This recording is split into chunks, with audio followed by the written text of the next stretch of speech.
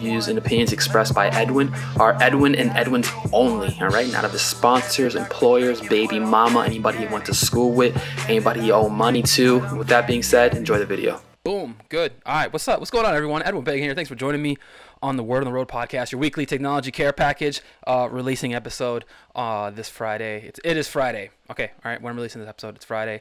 I wanted to do an episode before I hit the road this weekend, and I wanted to, I don't know. I felt I was in the mood to do an episode, and there's a lot of stuff going on in the news, so I wanted to jump into that. So with that being said, guys, if you're new to the podcast, this is a weekly podcast I do where I take 3 articles from the internet, usually technology related, that I find interesting, fascinating, usually about technology, sometimes about aliens, sometimes about hackers, sometimes about Russia. I talk a lot about TikTok, but it's just my way of giving my opinion and analysis on technology and current events related to tech, and then I just send you on your way, more informed, more aware of the things going on the interwebs. Man, I got that script down to the T. I feel like I say the same thing every time I intro my podcast, but like for me, it's like a go way for things to like roll out. You know what I'm saying? Like it flows out the podcast, man. How's everybody doing, bro? Everybody doing good, man? It's Friday for me.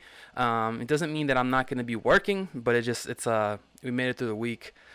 Things have been good, man. I've been feeling good. I've been feeling extremely. I need to go to the barber. First of all, that's been on my mind all week. I'm just like I look rough, you know. And I don't say that often about myself, but sometimes you're just like, damn, bruh, call your barber. And it's just like I don't want to get in the car, but you know, man, I'm telling you, working from home, it's weird. I'm telling you, it is a science. But I've been thinking about like my health too a lot, and just like my workouts, and so like I've been neglecting my cardio.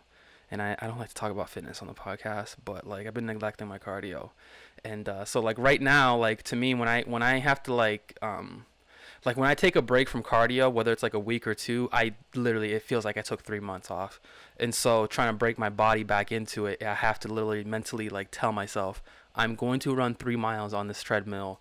Whether I die on this treadmill today is up to God, but I will run 3 miles on this treadmill. And so it's a lot harder to do those 3 miles sometimes, but you got to break your body in, get it in an uncomfortable state, and get comfortable in that uncomfortable state.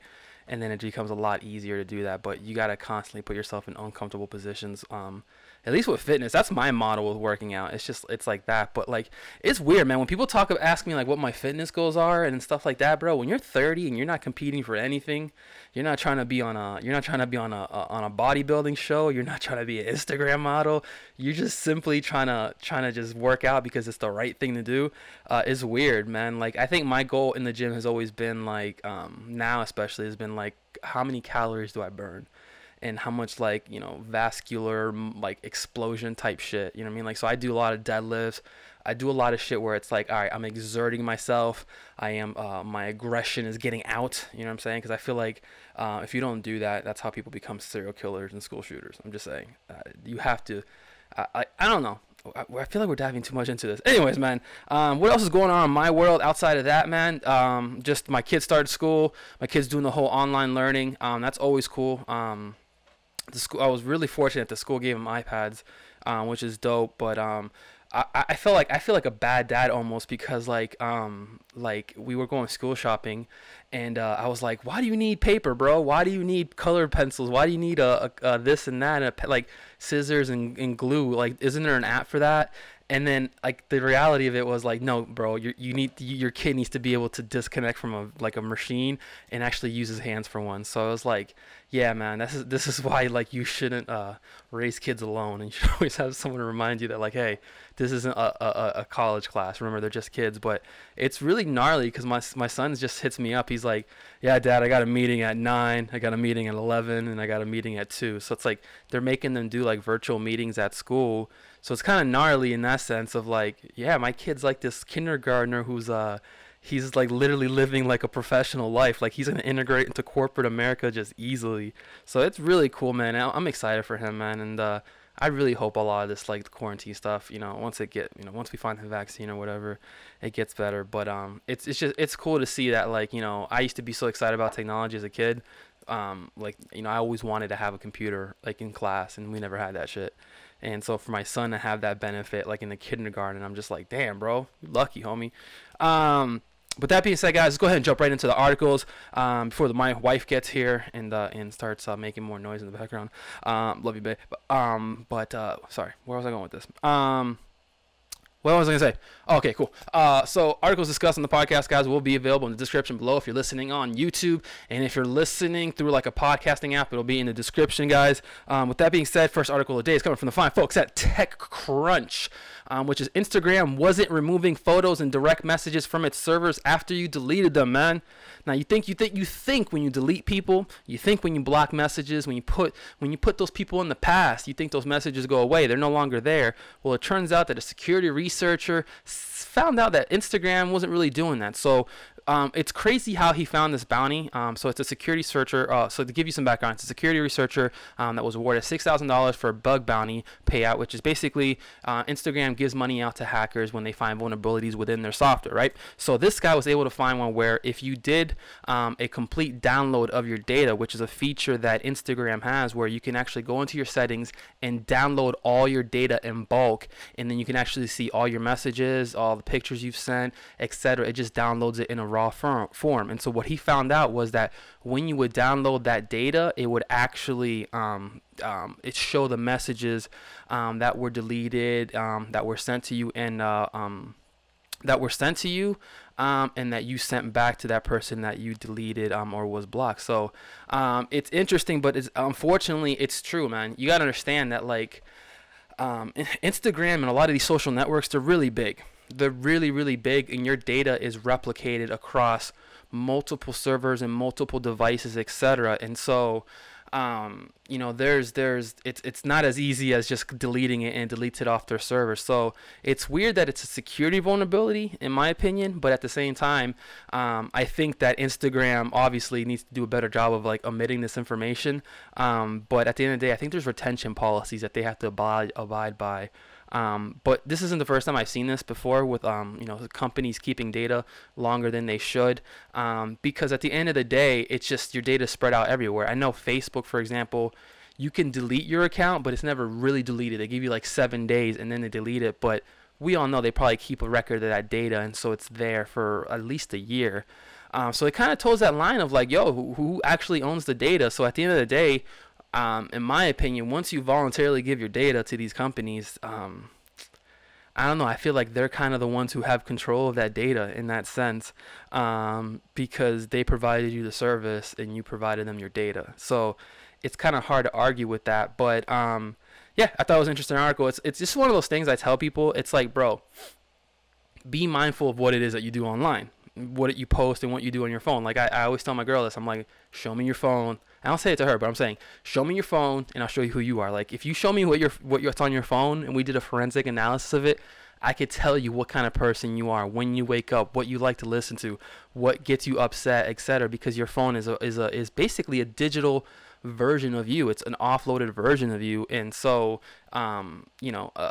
it's weird that these companies have that data, and you want to be able to think that, hey, you could just delete it, but at the end of the day, they have it there. You already gave it to them. So cat's out the bag, homie. Anyways, next article of the day, guys, coming from the fine folks at how do you say this website name, man?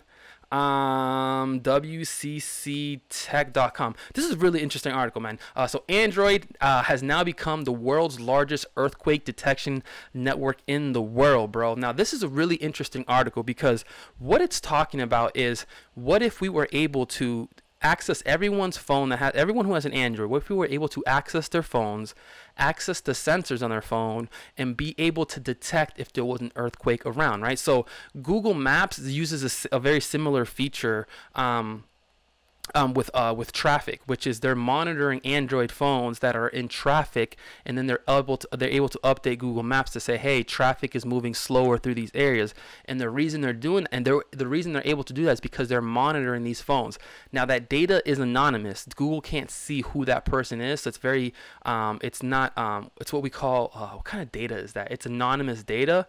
But it allows Google to see what traffic patterns look like, and that data is used to let people around the area know, hey, there's traffic here, etc., expect delays. And that's kind of how that whole data thing works, right? But what Google's doing now is that they're creating seismic detection systems. So instead of having one giant sensor that sits somewhere that can detect earthquakes, Google's utilizing the accelerometer feature of your phone. So your accelerometer is what basically on your phone, when you flip it left or you flip it right, it goes landscape to portrait.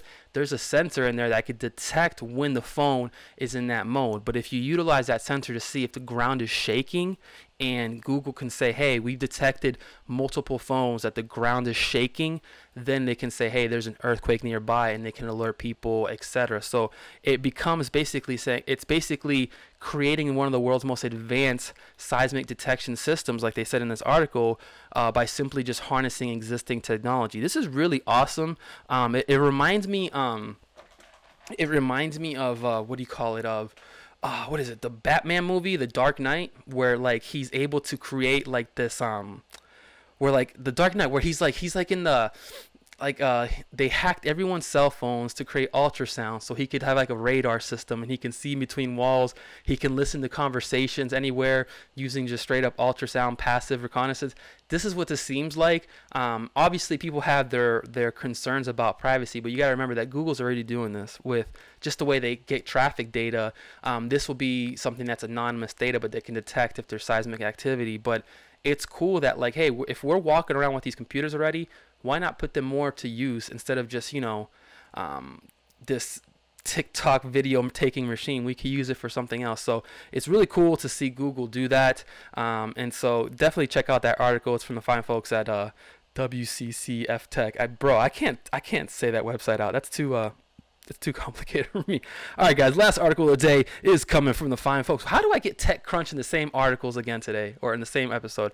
All right, next article of the day is coming from the fine folks at TechCrunch again, which is Apple boots Fortnite from the App Store after Epic adds direct payments, bro. So the Fortnite app, which, is probably popular with most kids. My son loves that game. I don't know how to play it. I play Roblox a lot. Roblox is pretty dope.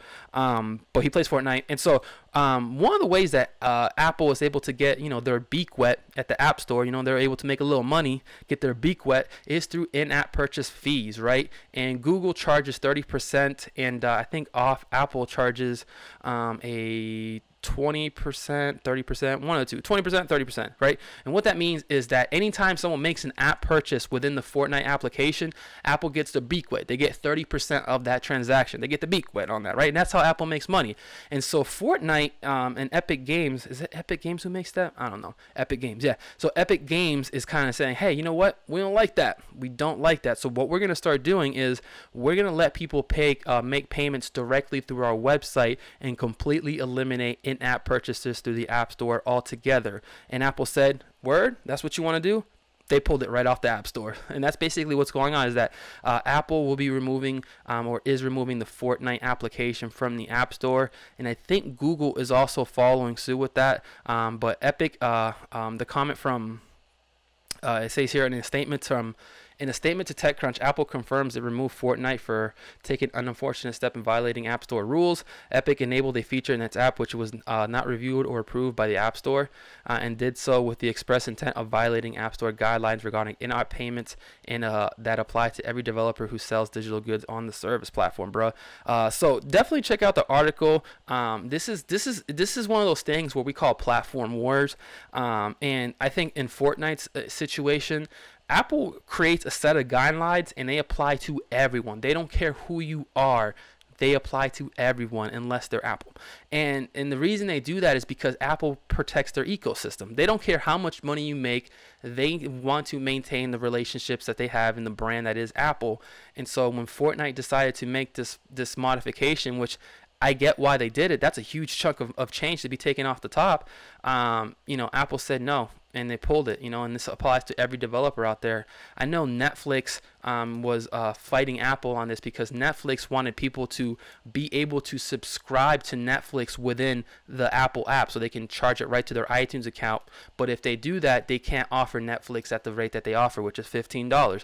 They have to offer it at $19 because of the service fee, right? It's like when your homeboy says, hey, can I borrow, can I give you $10 and you Venmo him? He's like, well, there's a fee to that if I want it in my account now. Apple wants that fee, you know what I'm saying? And Fortnite's saying, hey, that fee is getting higher and higher and higher. how can we eliminate that? And this is kind of where they're at. And so I think it's going to be one of those things where I see that, like, I don't know. I think that now more than ever, this is why we need Bitcoin. This is why we need cryptocurrencies, because the transaction fees for those applications are so low.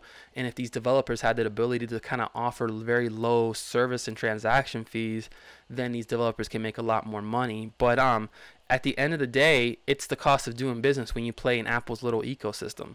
And that's why I get why companies want to be as independent as possible. But at the end of the day, it's Apple's ecosystem. You know what I'm saying? So it'll be interesting to see how this plays out. Again, it's platform wars.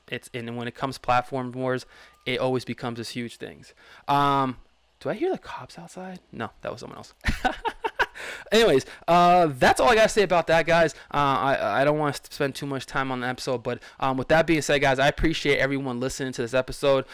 Make sure to subscribe. Leave your questions and comments below. I'll be back next week, and I'll be putting out some more videos throughout the week as well. But with that being said, man, I hope everyone has a good weekend. Wash your hands, wear a mask. Call your mother, tell her you love her, tell her you're sorry for stealing her car and crashing it. My name is Edwin Pagan. Y'all have been fun. Hey, have a great weekend, everyone. Take care, and thanks for listening. Peace. Alex, what are you doing? Watching my dad's channel. You're watching your dad's YouTube channel?